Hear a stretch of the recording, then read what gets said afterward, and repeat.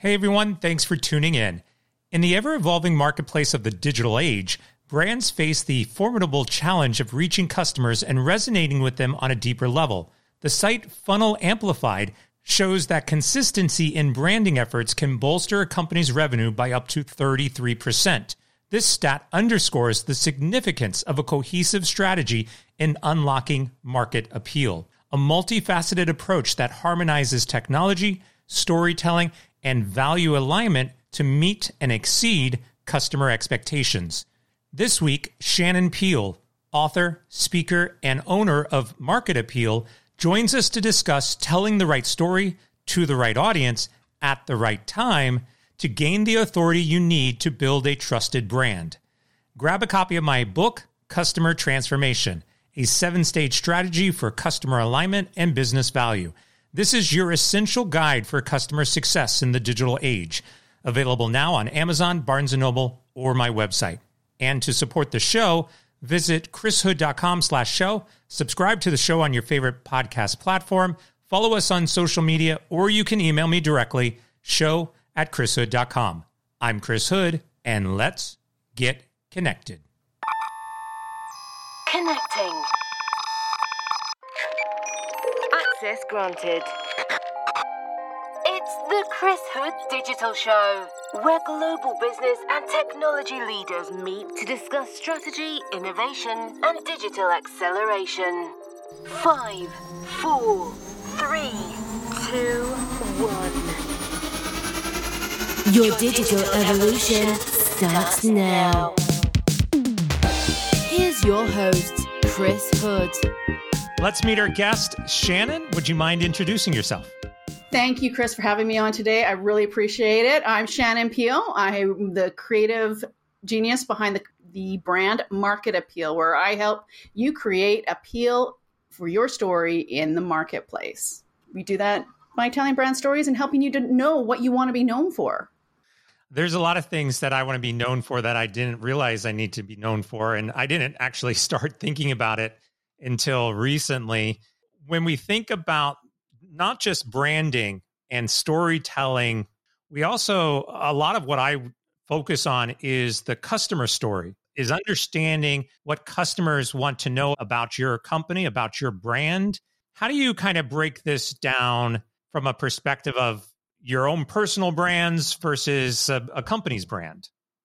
Well, I split the idea of personal branding or brand storytelling into two different buckets. You've got your personal brand storytelling, and a brand or a company can have a personal brand story too.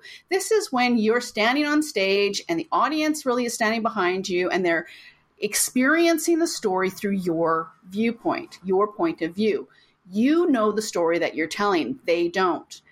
One day I went to a comedy show. It was during COVID, and I thought, hey, you know what? We finally here in Canada got the chance to go outside, and I thought, well, I'll go to this comedy show. It sounds like fun.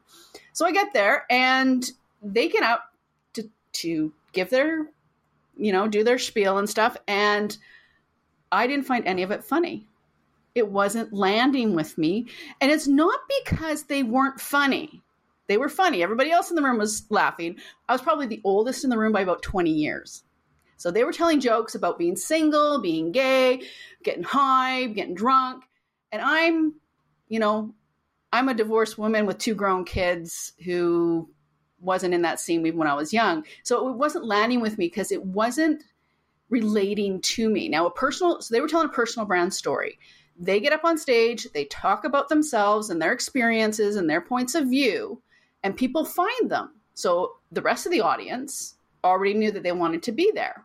That's personal brand storytelling. Business brand storytelling would be like me going to that same comedy club, standing up on stage, knowing that everyone in the audience is 20 years younger than me, wants to party, finds jokes about getting drunk and high and everything else extremely hilarious. And me getting up there and then telling them their stories, even though it's not my own story. I'm talking about their experiences. I'm guiding them through the story, but they're having to fill in all the gaps with their own experience. It's the difference between showing a story and telling a story. As a narrator of a brand story, I have a very limited point of view. I don't know everything about the audience. So it's really important that the right audience is in place. And I know that they're going to find it funny because I've asked questions. I've determined who's there and what they're interested in and what motivates them. But that means I have to first understand my ideal audience. Yeah, I think it's critical to understand who the audience is. And that's one of the biggest challenges that most companies have is they don't actually know who their customer is. And we're also seeing this break out across larger companies who believe they know who their customers are, and then they realize that they probably don't, or they do something like a marketing campaign and lose those customers. Yes. Sorry, I just was going to say, we do see that, especially in these social justice movements, when they jump on the justice movement train, like Pepsi did, and does this commercial with one of the Jenner girls and a bunch of protesters and gets just vilified for it. And the reason they were vilified for it was because they didn't understand the mentality of the protesters, because they're very vocal and they don't like people jumping on bandwagons that aren't supposed to be there. And they didn't understand that. So you have to really understand the market, the people that you want to talk to, and you have to know them as well as a novelist knows their hero. Yeah, it's really a good point, because if we were to say, look, we need to come up with a story and we don't necessarily know who the audience is, we have to begin building some assumptions, or we're going to have to go figure out who the audience is. Anytime I go and speak publicly, first thing I ask is, who's in the audience? And I will cater my story to who's there. That's based on that input. Now, it's very hard for people to then adapt that story if they realize it's not resonating. You're using a great example of a comedy club, and it may not resonate with you, but everybody else in the audience is fine. But if you're up on stage, or if you're in a sales call and you've got 20 people in front of you and you see half of them are tuning out, you're going to have to make some spontaneous, real-time adjustments to what you're talking about. And that insight of the audience in real time is also pretty challenging. It is. I'm one of the things I'm a real expert is telling the you story. And that's telling a story in the second person. This is not something that we learn. We learn how to tell stories in the first person. We learn how to tell stories in the third person. But telling a story in the second person is really business storytelling. And it's what commercials are about. It's what advertising is about. Okay, I'm going to do something with you here, okay? I need you to close your eyes because I want you to use this. I want you to get the surreal effect of this. Now, it is hot. It is so hot. You can see the heat waves coming up off the ground. You feel a bead of sweat drip down your face and off your chin. Your mouth is all gunky and sticky, and you're just so thirsty because it's so hot. All you want is something to drink. Guess what? You have something. Reach out for it. Now, this is where a brand could say what, Coke would say, here, grab a Coke. Pepsi would say, grab a Pepsi. But that is a you story. That is me putting you in the experience and having you fill in all those details, because where you are during that heat wave is going to be somewhere different than someone else who is in a heat wave. It's a great visual. And look, I totally agree with you on this. I use the you stories often when I'm talking with clients or in public. It helps them put themselves into that scenario that you want them to be in. Now, what's interesting about what you're talking about from a soda perspective is there's a great visual in there. And also, to your point, marketing is building those visuals, building those scenarios. Advertising is about connecting on an emotional level with who you're trying to attract as a customer. But one of the areas that I think is very interesting from a technical perspective is how we are engaging with the brands that we are passionate about. So you mentioned visualizing drinking a soda, but we spend most of our time on our mobile devices. We're touching advertisements. We're watching videos. We're listening to podcasts as we're doing right now.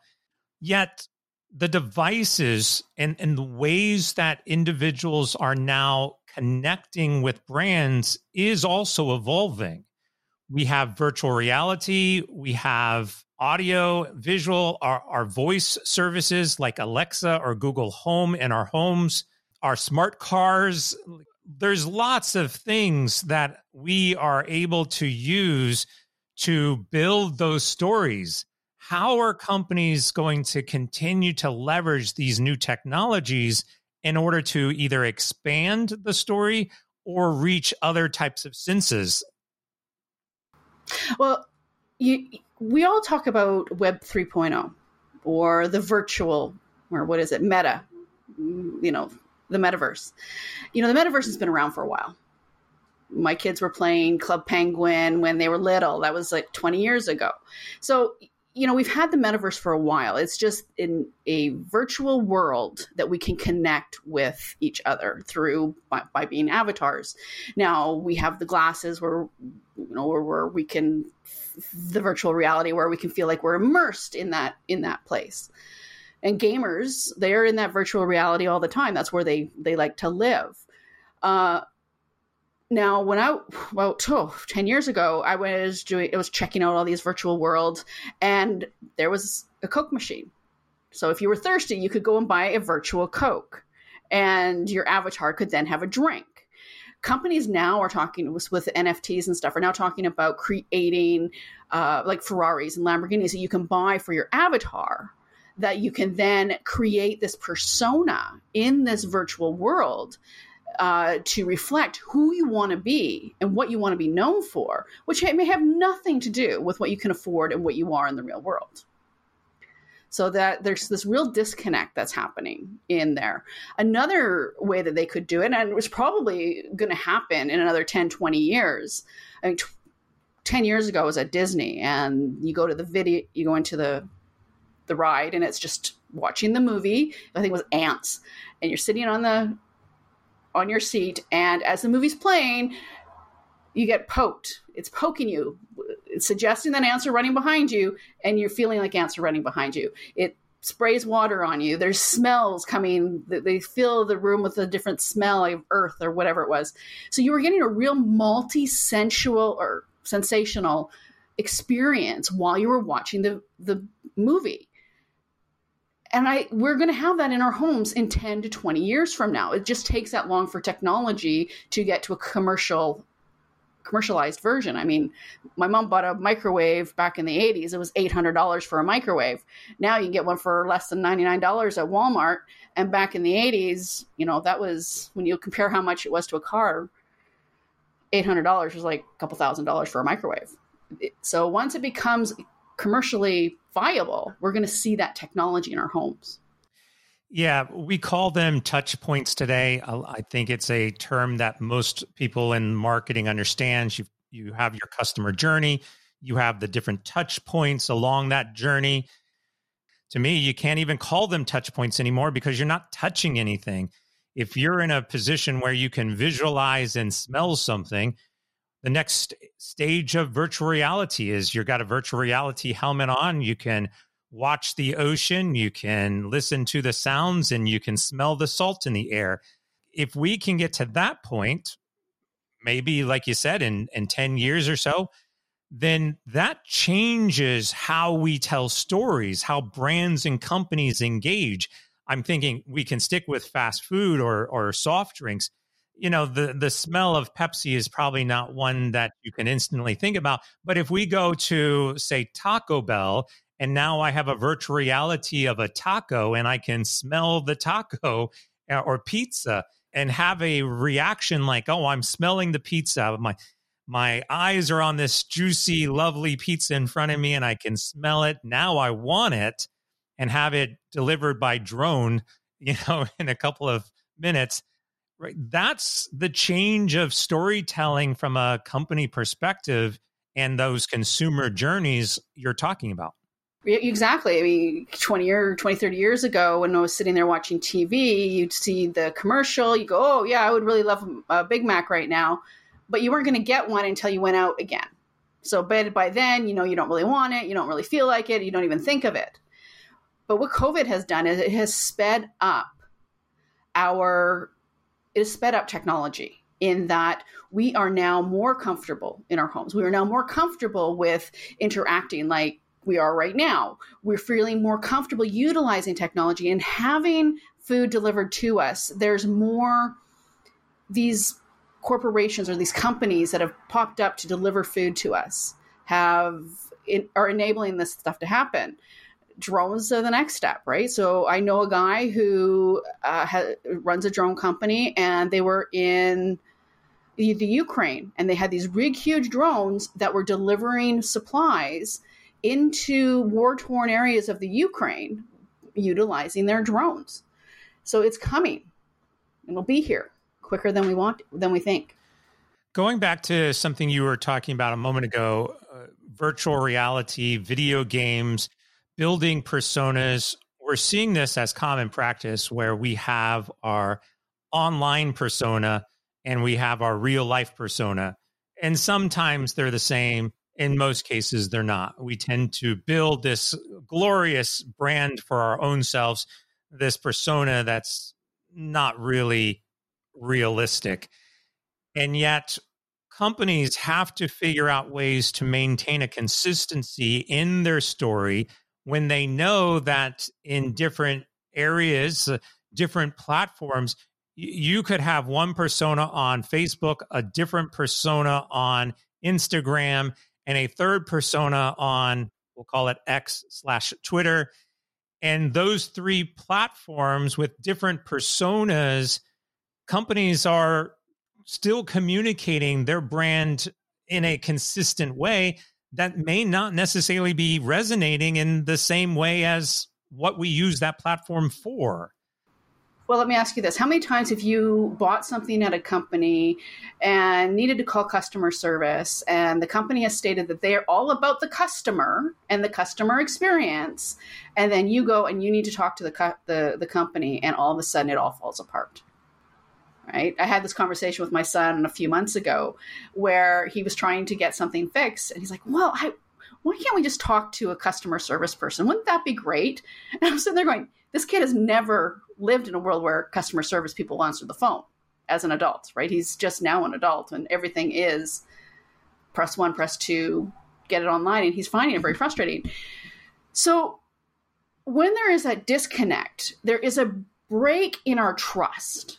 And it's easy to break trust. It's very hard to earn it.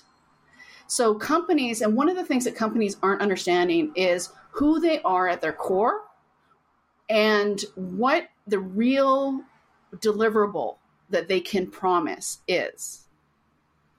So by understanding themselves enough and understanding what their core, like let's say their core values. By understanding what their core value is, let's say one of their core values is customer service. Great, being, engaged with the customer, engagement. That's one of their main values. But everyone at the top, all those executives, when you look at them individually, none of them behave in a manner that would make you think that is important to them. They're never going to be able to deliver on that value. They're never going to be able to deliver on that promise.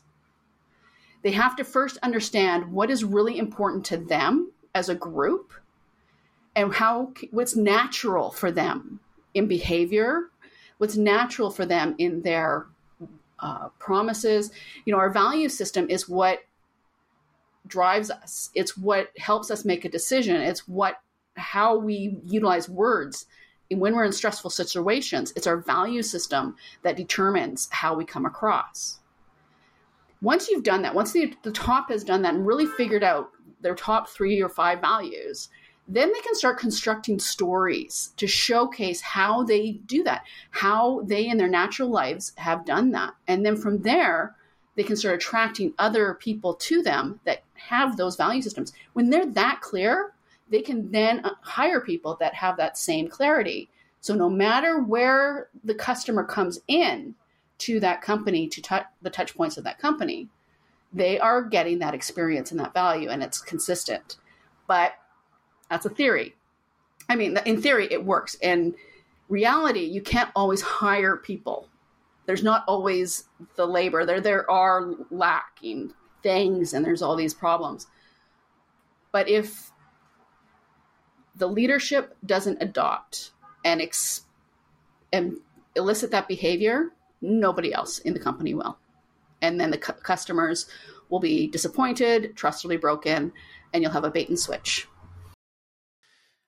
I wrote a book recently called Customer Transformation, and I dedicate most of the book to that philosophy. Is how do you align your business's values, your internal and leadership values with the consumer values? What are they looking for? And again, we touched on this earlier. There's a lot of organizations out there who are losing lots of business and losing customers because the value alignment between them internally and externally is just not there. And it's critical, whether it's from your customer support perspective or whether it's from building customer journeys or your storytelling. You've got to maintain that alignment in order to maintain success, especially as people have the capability to quickly move to a competitor, quickly be disrupted, quickly get agitated, irritated with you and your brand. I don't have any support. I'm moving on. I was ordering pizza, going back to pizza. I was ordering pizza from Pizza Hut a couple of nights ago. I had an error pop up when I was adding my pizza into the cart. I got frustrated. I left and went to Domino's and ordered the exact same pizza. That's how quick you can lose a sale. And it's all about that alignment you're talking about. Mm-hmm. And the big corporations have the resources to do this. They have the resources to put these things in place and be consistently and constantly testing the system to make sure that it works. It's much harder for a small company and a solopreneur to do the same thing. So they need to be even tighter on those promises that they make. And they have to really understand, if I'm saying I value integrity, but I can't make it on time to anything, I'm going to have a real problem in my business. So understanding what a word really means or what a value really is very important when you go and tell that values-based story to the marketplace and make those promises to customers.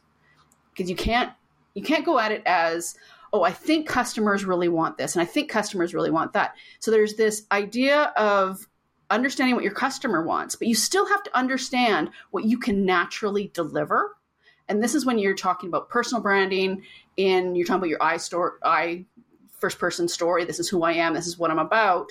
You have to be very, very clear on that. So you are attracting people who want that, who understand that, and who are willing to put up with you being late for appointments because that doesn't really matter to them either. Yes, I agree. One of the other areas of storytelling, or we can call it a gimmick, we can call it a classic, is the choose your own adventure story.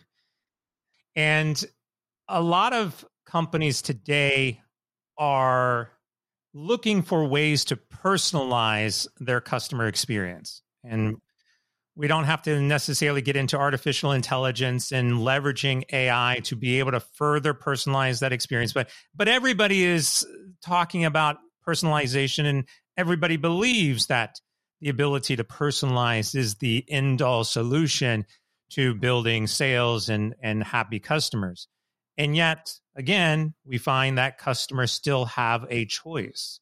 Personalization process, which I allude to, is a choose your own adventure, still has to come with an understanding and empathy of the customer and their values.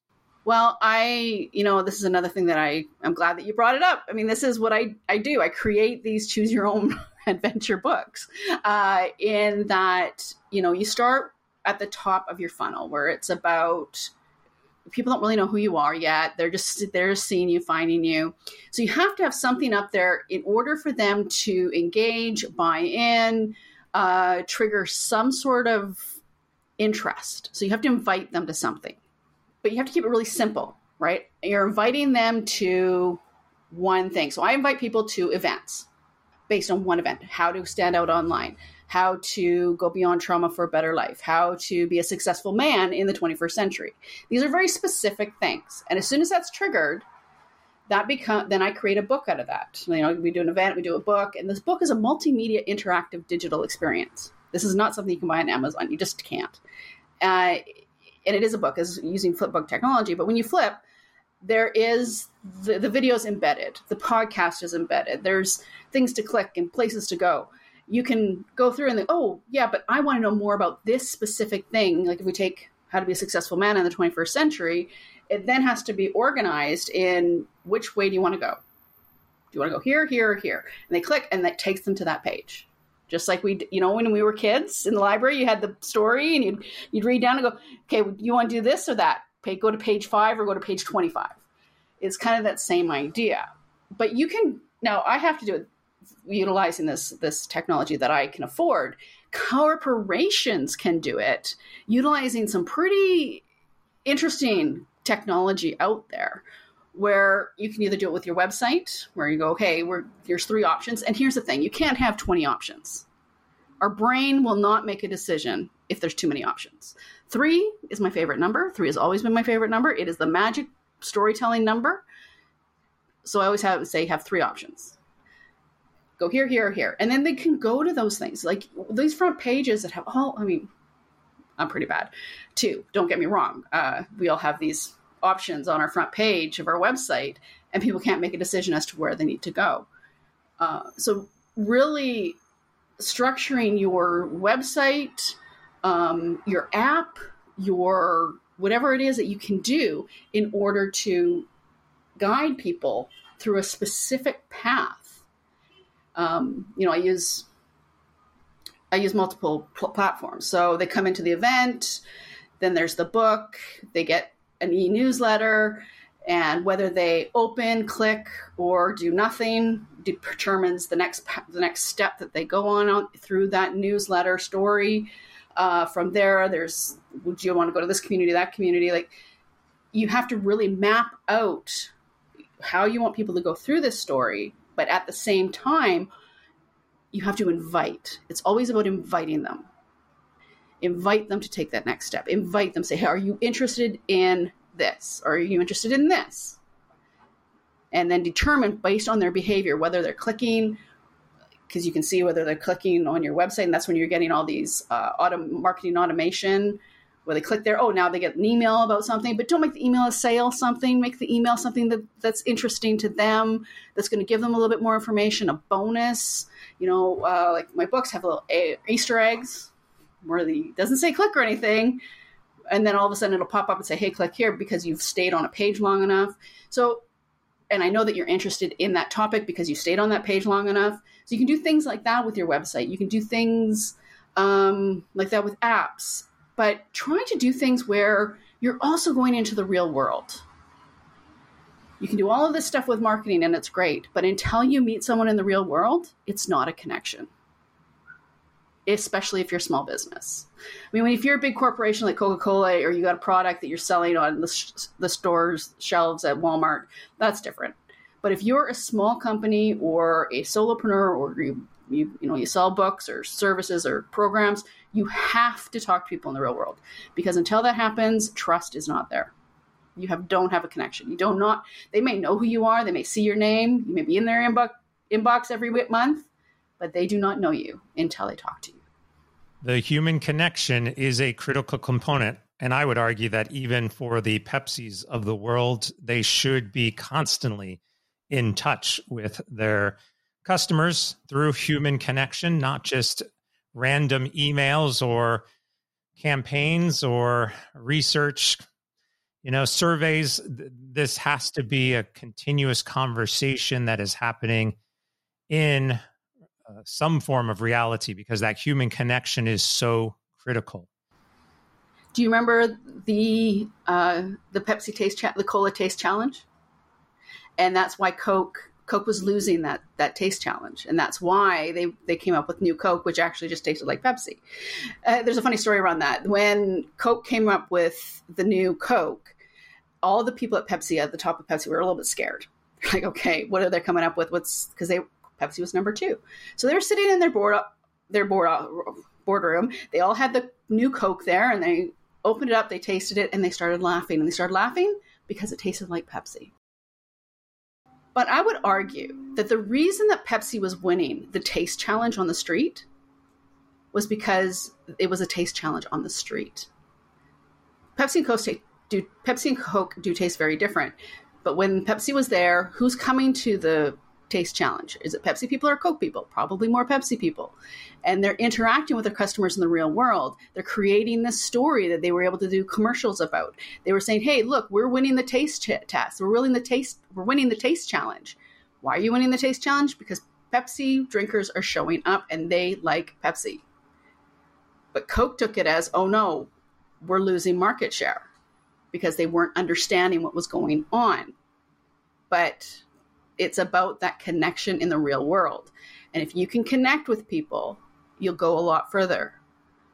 You really have to understand where your audience is. Like Pepsi and Coke can go and pay for these events way around the world.